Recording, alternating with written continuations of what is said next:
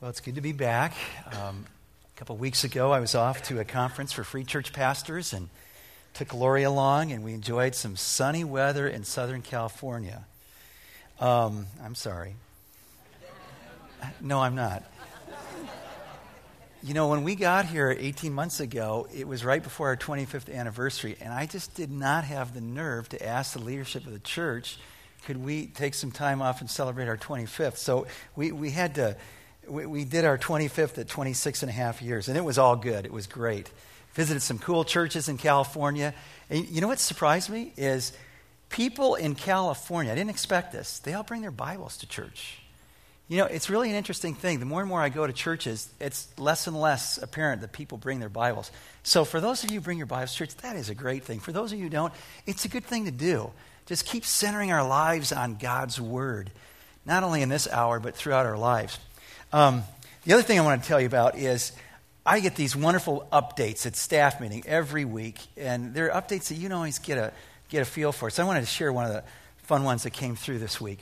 And it had to do with what was mentioned in the skit about the basketball program. It's called Upwards.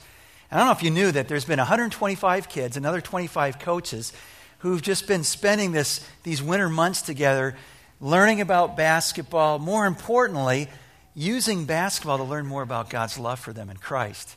And thanks to those of you who've coached, thanks to those of you who've encouraged your kids and invited their friends to be part of it, because over half of the kids and the families involved come from outside of our church. So what a great way to extend some kindness to the community and, more importantly, to share the love of Christ.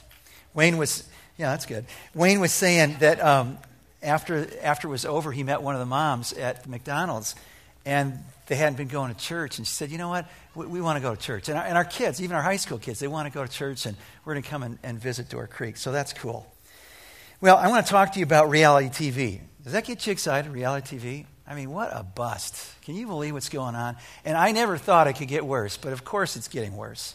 And I think the latest move towards the bottom here is this one called The Moment of Truth. Now, I'll confess that I watch American Idol a little bit, and I don't watch The Moment of Truth, but if you watch American Idol, they're always advertising The Moment of Truth. So a couple weeks back, this gal here, Lauren Callie in the middle, was front and center. Her husband's the one bottom right, and the way the show works is before you ever get on stage, they ask you 50 questions. They're zingers.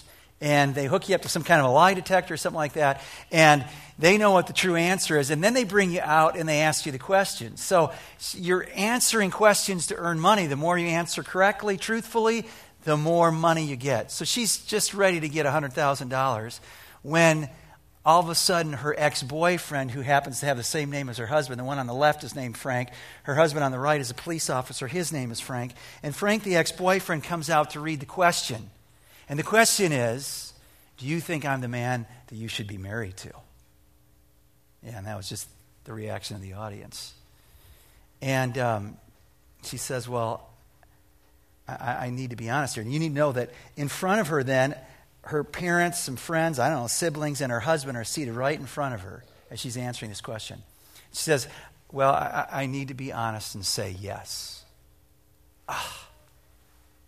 Going, I can't believe this is going. I can't believe people are actually toying with people's lives and their marriage for entertainment purposes. And she has the opportunity to walk away with $100,000 or to keep going. And her husband, Frank, says, keep going. I mean, what else can you say that's going to hurt me? What more could you do? And there was more, because the next question was, have you been faithful to your husband while you've been married? Have you had an affair? It wasn't that subtly posed. And she answered in the affirmative, yes, she had been unfaithful in that marriage. And at that point, the camera focuses in on her husband, whose face just kind of gets absorbed in his hands. And you just wonder, what is going on? What is she thinking of? And what is this guy feeling? That on national TV, in front of a national audience, she would declare that she thinks she should be married to the other guy than you. That she's been unfaithful to you. And I imagine, what is he feeling? you got to think he's embarrassed. You got to think that he's deeply hurt, that there's something that's been ripped out of him in pieces that he knows can never quite get back together again. Shock, the anger, humiliation. And I wonder if Frank, the husband, asked you for advice the next day about his marriage, his relationship, what advice would you give him? And what would you say to Lauren if you were her friend and the next day she woke up and said, "Oh my word, what have I done?" And she wants to make it right.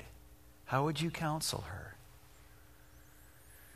You know, the stuff of infidelity, of unfaithfulness, of betrayal, these aren't just the stuff of reality TV. It's the real stuff of this real world that we live in, and it happens all the time in what is a very twisted and fallen place. And we find ourselves betrayed and betraying and being unfaithful and having unfaithfulness brought to us. And it happens in marriages. I don't know if you know the statistics. It's hard to pin down, apparently, because it goes anywhere from 24 to 60% of men have had an affair, married men, to 40% of women. I don't know what the real numbers is, but it's staggering.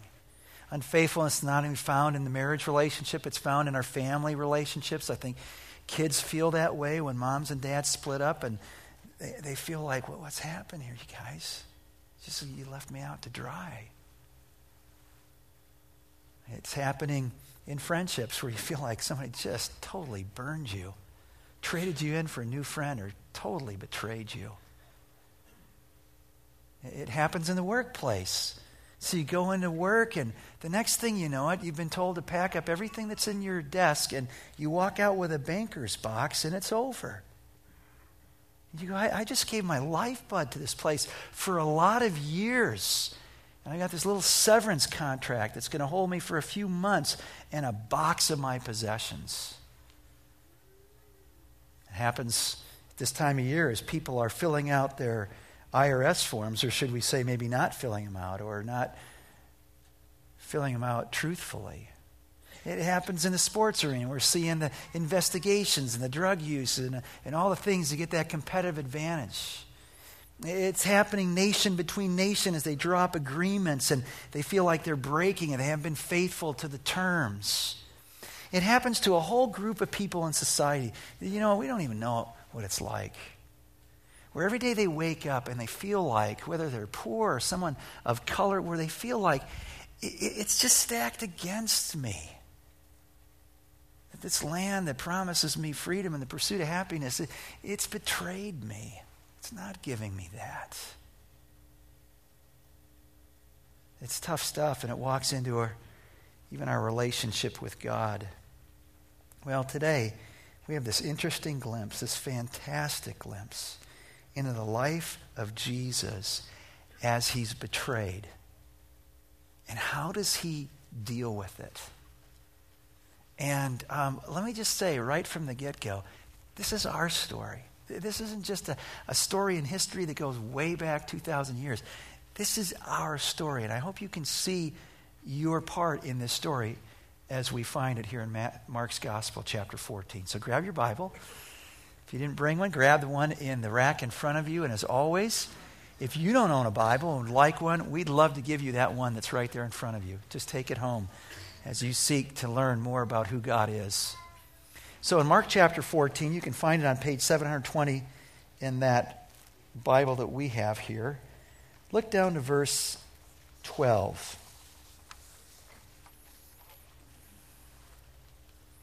On the first day of the Feast of Unleavened Bread, when it was customary to sacrifice the Passover lamb, Jesus' disciples asked him, "Where do you want us to go and make preparations for you to eat the Passover?" So he sent two of his disciples, telling them, "Go into the city, and a man carrying a jar of water will meet you. Follow him. Say to the owner of the house he enters, 'The teacher asks, where is my guest room, where I may eat the Passover with my disciples?' He will show you a large upper room furnished and ready. Make preparations for us there." the disciples left, went into the city, and found things just as Jesus had told them. So they prepared the Passover. When evening came, Jesus arrived with the 12. Well, as we've been walking with Jesus to the cross, we've been noticing he really is into the details. Into all the details that surround his impending death. And he's into the details of this celebration, this Passover. It's the pinnacle of all the feasts that were celebrated once a year in Jerusalem. It was one of those that you had to celebrate in Jerusalem. And it was associated with that feast of unleavened bread that went on for 7 days. And on that very first day, they celebrated the Passover. What was the Passover about? The Passover goes way back, a couple thousand years before this time, as we're reading the account here, when God sprung his people out of Egypt and rescued them. And it has everything to do with those 10 plagues. The 10th plague, the angel of death. That angel is going to come, God tells his people. And the only way you're going to be spared from that angel of death visiting your house and taking your firstborn son or the firstborn of all your cattle is if you sacrifice a year-old spotless lamb and take the blood and then you apply that blood over the doorposts and the jambs of that door. Then when the angel sees the blood, he will pass over your house. It was on the heels of that dark night that God led his people out of Egypt into freedom and into the promised land. So this is the meal that they're preparing for. And that meant they needed to find a place. Jesus had already taken care of the place. He said the way you're going to get to the place, you see the guy with the jar of water, and we're all going, man, I would think there's like a lot of guys walking around with jars of water, right? No, actually not. Mostly that was a woman's job at that time in that culture. So to see a man carrying a jar of water, that was kind of easy. Okay, that's the guy. You follow him to the master's house, and there it was, just as Jesus said, the room. And so then they went and got the stuff, the bitter herbs, and they got the wine, they got the lamb, and they got the unleavened bread, and they got the sauce, and all that would make up for this meal, and they get it together. And the historians tell us that what would happen on that day, the 14th day of the month of Nisan, is you would take your lamb down to the temple. And you'd bring it and you'd give it to the priest. He would take that lamb and he would kill it and slit the throat, and the blood would be caught in a bowl. And the bowl would be passed from priest to priest on down the row until finally the blood was poured out over the base of the altar. Then they would cut out a portion of fat from the lamb and offer it as a burnt offering on the altar. And then they'd take that lamb home and they'd prepare it. They'd roast it so that after sunset that night, the family would gather together to eat the Passover meal. The father would begin the feast with an opening word of thanks and prayer and lift up the first of 4 cups. After that, they would eat what we would think of as like hors d'oeuvres or appetizers. It was the part where they ate the bitter herbs, all symbolic of the 400 years of slavery back in Egypt. And then the youngest son would ask his father the question, what does all this mean? And then the dad would recount all the history of God's mighty deliverance from Egypt. And then after that, there was the second cup. And then after the second cup, the main meal, the unleavened bread and the lamb. And then after that, the third cup, the cup of blessing. And there was a prayer of thanksgiving, probably the very cup that Jesus held up after dinner when he said, this cup is the new covenant in my blood. That's where they were in the celebration. And they would sing these hymns, these songs that came right out of the Psalter from Psalm 113 to Psalm 118. Those were the songs that they sang of God's deliverance, his mighty act of saving power. And then they would sing those songs, drink from the 4th cup, and the celebration would be over. A lot of scholars believe that those 4 cups, which aren't mentioned in the Old Testament, really are rooted in this tradition and understanding that God had made a 4-fold promise in Exodus chapter 6, verses 6 and 7. First promise is, I'm getting you out of Egypt. Second promise, I'm going to take you, I'm going to adopt you as my family. Third promise is, I'm going to be your God. And fourth promise is, I'm not just getting you out of here, but I'm getting you to a far better place. I'm going to take you to the promised land, a land flowing with milk and honey. So look down at verse 18, and we pick up the celebration now of Passover. While they were reclining at the table eating, he said, and by the way, they didn't sit at the table. As Tom said last week, they were like lying down in their couches, like on their elbows, perpendicular to the table. That's how they ate their meals back then. Jesus said, I tell you the truth, and here's the bombshell. You ever been at a dinner when someone dropped a bombshell? It's like you're not expecting it at a dinner. This is the bombshell. They were not expecting this on the night of Passover. I tell you the truth, Jesus says, one of you will betray me. One who's eating with me. That is a close friend. They were sad, and one by one they said to him, it's Judas, right? No, they didn't. One by one they said, surely not I. Is it me? Is it me? It's one of the 12, he replied. One who dips bread into the bowl with me. The Son of Man will go just as it is written about him. But woe to that man who betrays the Son of Man. It would be better for him if he had not been born. Well, the bombshell here is they'd heard Jesus hinting at, and it wasn't so subtle, but they still didn't get it quite, that he was going to be handed over to religious leaders who were going to beat him and persecute him and ultimately kill him. And he was going to rise again on the third day. They'd heard that, but now they're hearing that actually one of their own from the inner circle is going to hand him, that's what the word betray means, to hand him over to the religious leaders who actually are going to do that. And they're shocked. And we're amazed that they don't point out Judas. But I hope we find it very instructive of what they said when they knew the nature of their own hearts enough to say, I know I could do that. I don't want to do that. But I know my own heart. I could do that. And they each asked, is it me, Lord? Is it me? Is it me? I think the thing that wasn't so good in all of that was here Jesus is talking about his impending death. And all they're thinking about is themselves. But I think it's a dangerous thing for us to hear things. And I'm sure we've all done it. I know I've done it. And say or think, I would never do that. I'd never do that. I think the better way to say it is, with the help of God, I'll never do that. By the grace of God, I'll never do that. Because what I know about my own heart, what I know about the hearts of many people as I've been a pastor for a while is a lot of us have done things we thought we would never do. We would never do it. I mean, it's exactly what Peter's going to say in just a bit when Jesus predicts that they're all going to fall away. He says, I'm not going to do that.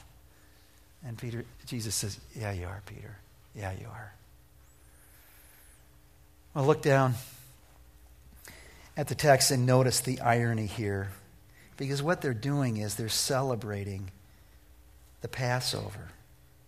And that this is God's deliverance from an enemy. And while this is going on, Judas is plotting to hand Jesus over to the enemy.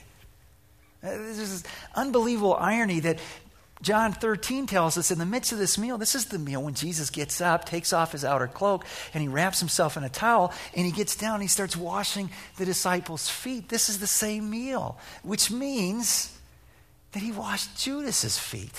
You ever thought about that?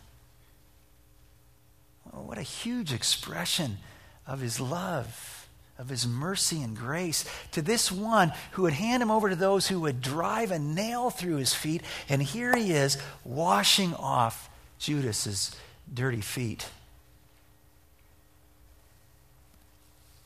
Well, he doesn't just predict Judas's betrayal. Look down at verse 27. He goes on. He says, you'll all fall away, Jesus told him.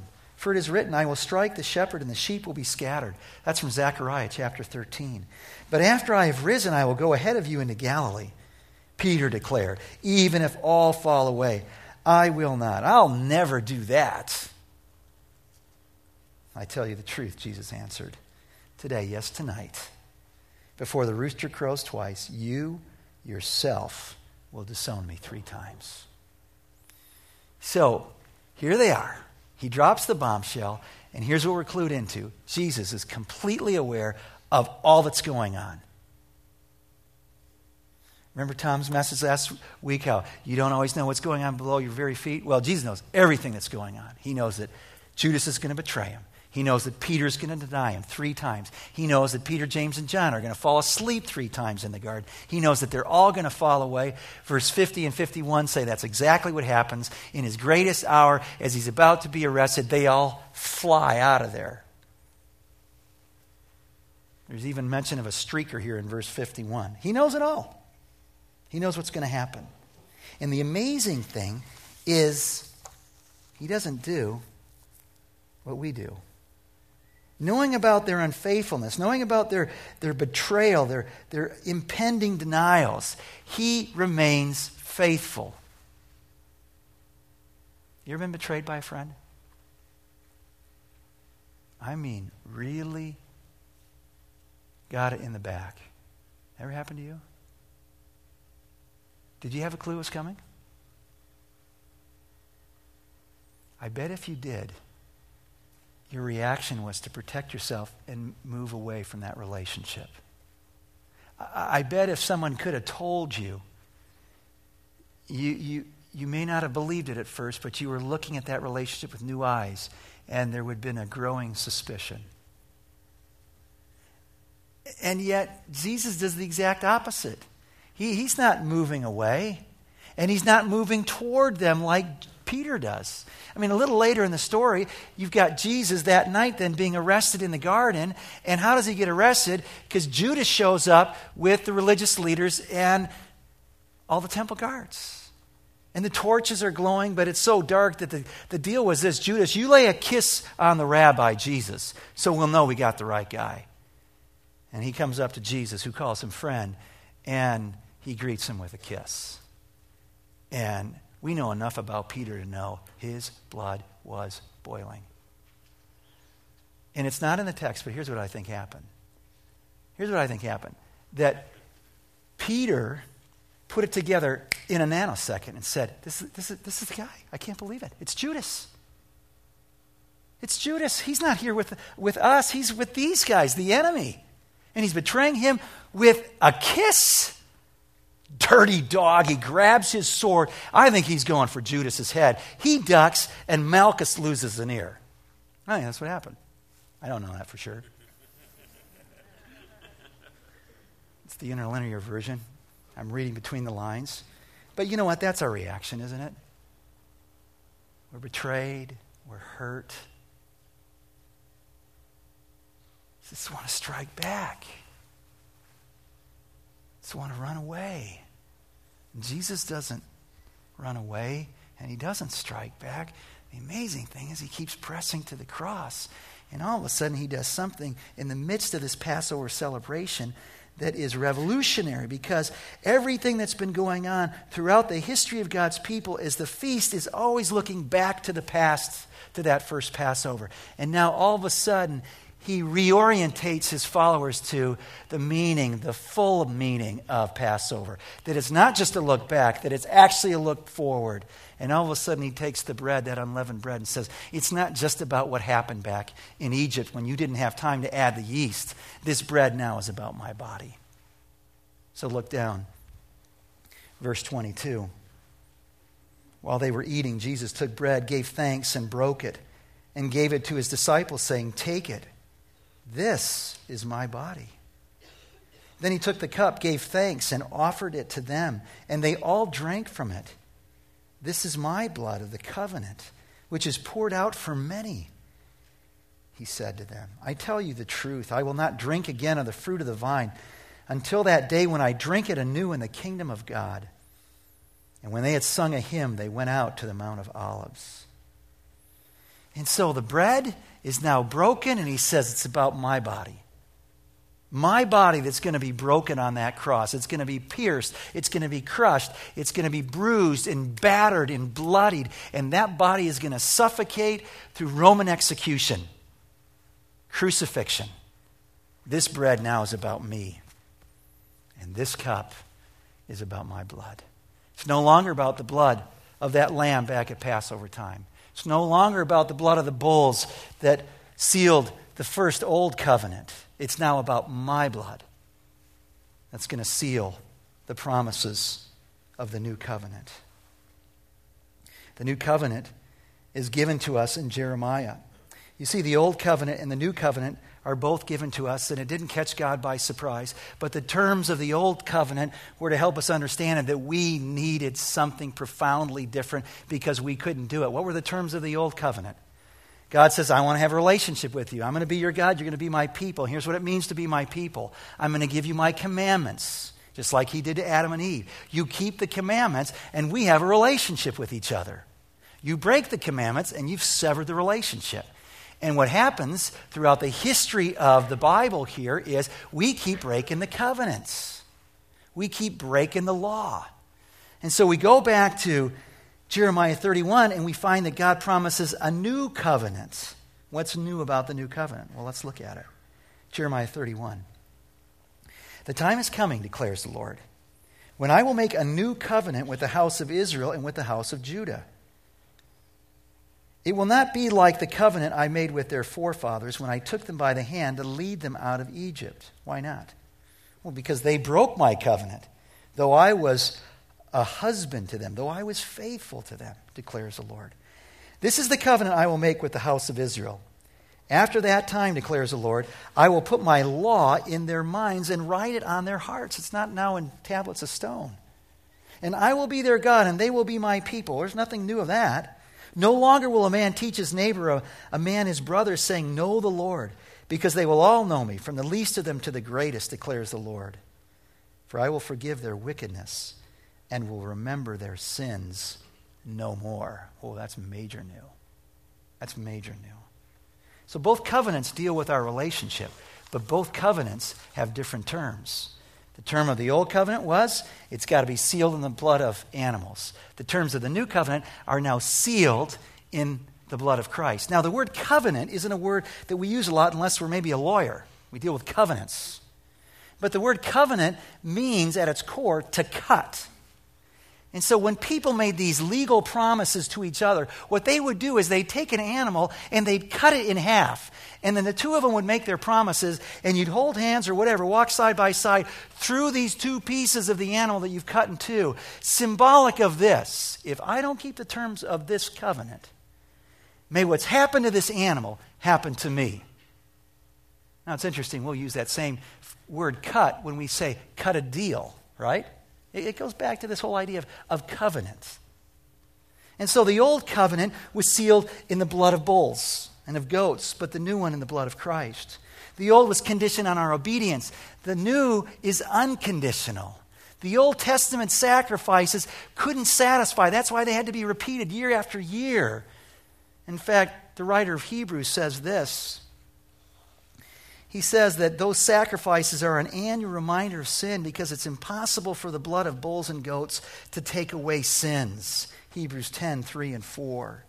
And so they were always looking forward to the ultimate sacrifice, that once for all sacrifice offered up by Christ as he was the perfect Lamb of God, Son of God, who did what we were unable to do. He kept the terms to keep God's commands. Perfect. Not only that, the old reminds us of sin, the new reminds us of forgiveness. The old is written in stone, the new written in our hearts. Ezekiel's talking about that in chapter 36 when he writes of this new covenant. I will give you a new heart and put a new spirit in you, God says. I will remove from you your heart of stone and give you a heart of flesh. And so the scriptures tell us the old is out. It's obsolete because Christ is superior, and what he's done is superior, and the terms of the new covenant are superior, and it tells us why it's superior, because it's founded on better promises. What are the better promises of the new covenant? It's God's promise to forgive us. It's God's promise to change us from the inside out. What was wrong with the old is our promise to say, God, I'll do it. I'll do it. And how many times have we made those promises to God and to others? I'll do it. And it doesn't take very long. We realize I didn't do it. I did just the opposite. Paul, writing in Romans 7, talks about, I do the very things I don't want to do. I do the very things I don't want to do. And I don't do the things that I know I'm supposed to do. Wretched man that I am, who can save me from this mess? He says, thanks be to God. for Jesus Christ. He's the one. He's the one. So the moment of truth, that episode ends with this question. Lauren, do you believe that you're a good person? How do you work that one out in your own life? Do you believe you're a good person? I think most of us, if we're honest, would kind of use a qualifying adjective like pretty. Pretty good. Pretty good. But there wasn't room for adjectives. It was either an affirmative or a negative. What's your answer, Lauren? She says, yeah. She says, yeah.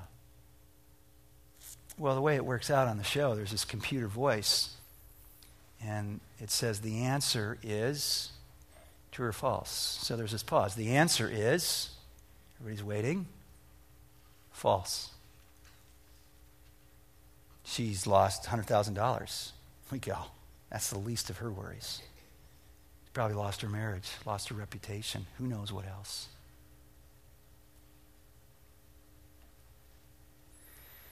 The Bible says the same thing to us that was said to Lauren. We're not good. In fact, the Bible says there's no one good but God alone. It doesn't mean that there aren't some things that are good some of the time. It just means that when you understand good for intrinsically good in every area, with every thought and every motivation and every word, and it's not all good. It's not all good. So what would Jesus say? I asked you what you would say to Lauren. What would Jesus say to Lauren? I think what Jesus would say to Lauren is what he'd say to all of us.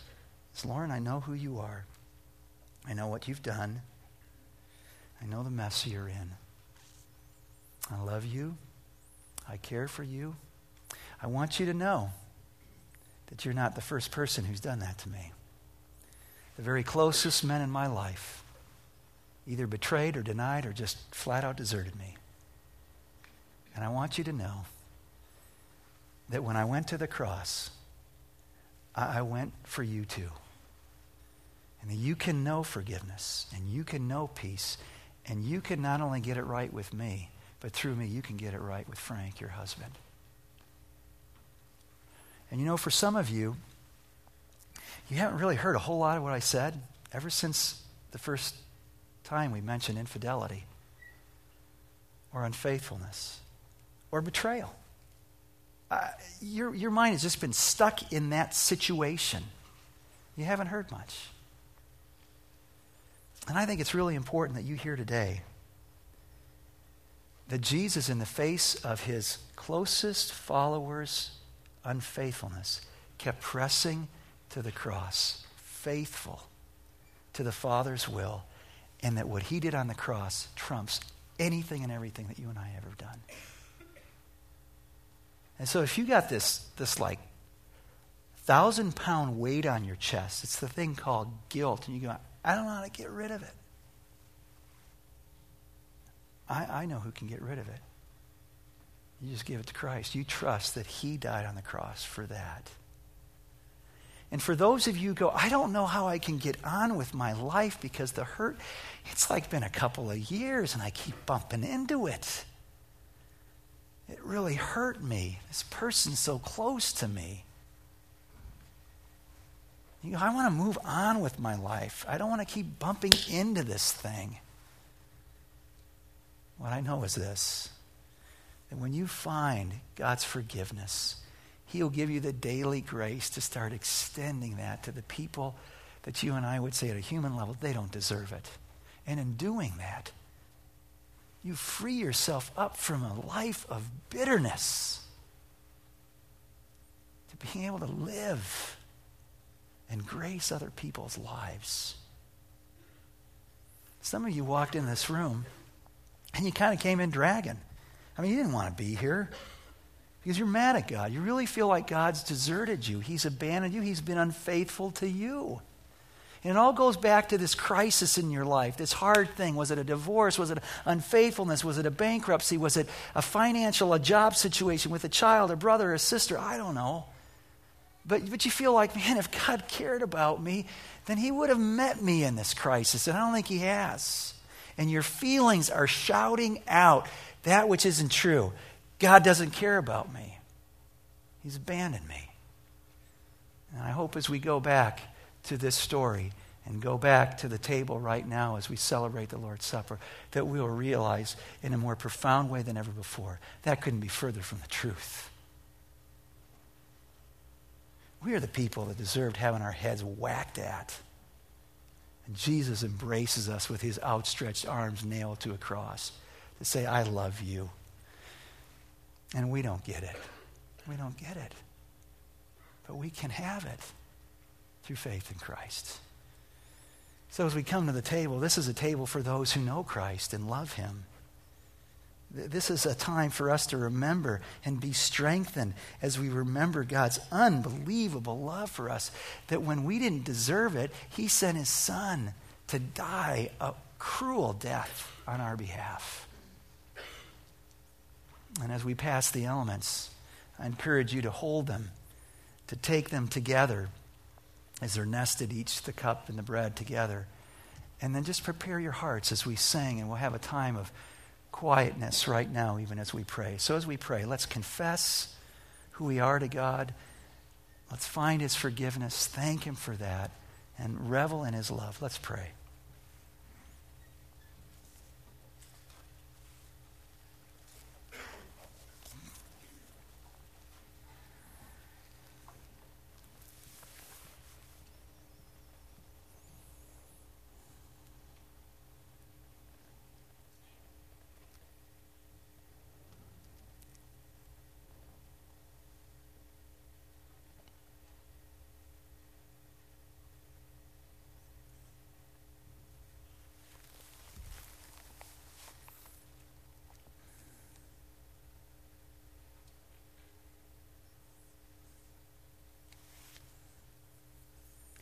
Lord, you know who we are. And maybe this morning you're helping us understand who we are a little better. We're just like the 12, unfaithful. And we bless you for not doing what we did to you, but faithfully extending your mercy and grace and forgiveness at the price of your Son. Lord Jesus, we love you for that. You're the greatest lover of our souls, of our lives, of this world. And we worship you, and we ask for your forgiveness and mercy as we consider our sin and just our ongoing, maybe it's denial, maybe it's desertion, maybe it's just neglect. Maybe just ignorance. Forgive us, Lord, and give us new hearts. Take the stuff that's hardening, calcifying, take it out. And may your Spirit just bring life, new life to someone today who's understanding for the first time what you've done for us. And a renewed sense of joy for each of us who've known you. That we might go from this place renewed in grace and in your faithfulness, ready to serve you with our whole hearts. We pray this in Jesus' name. Amen.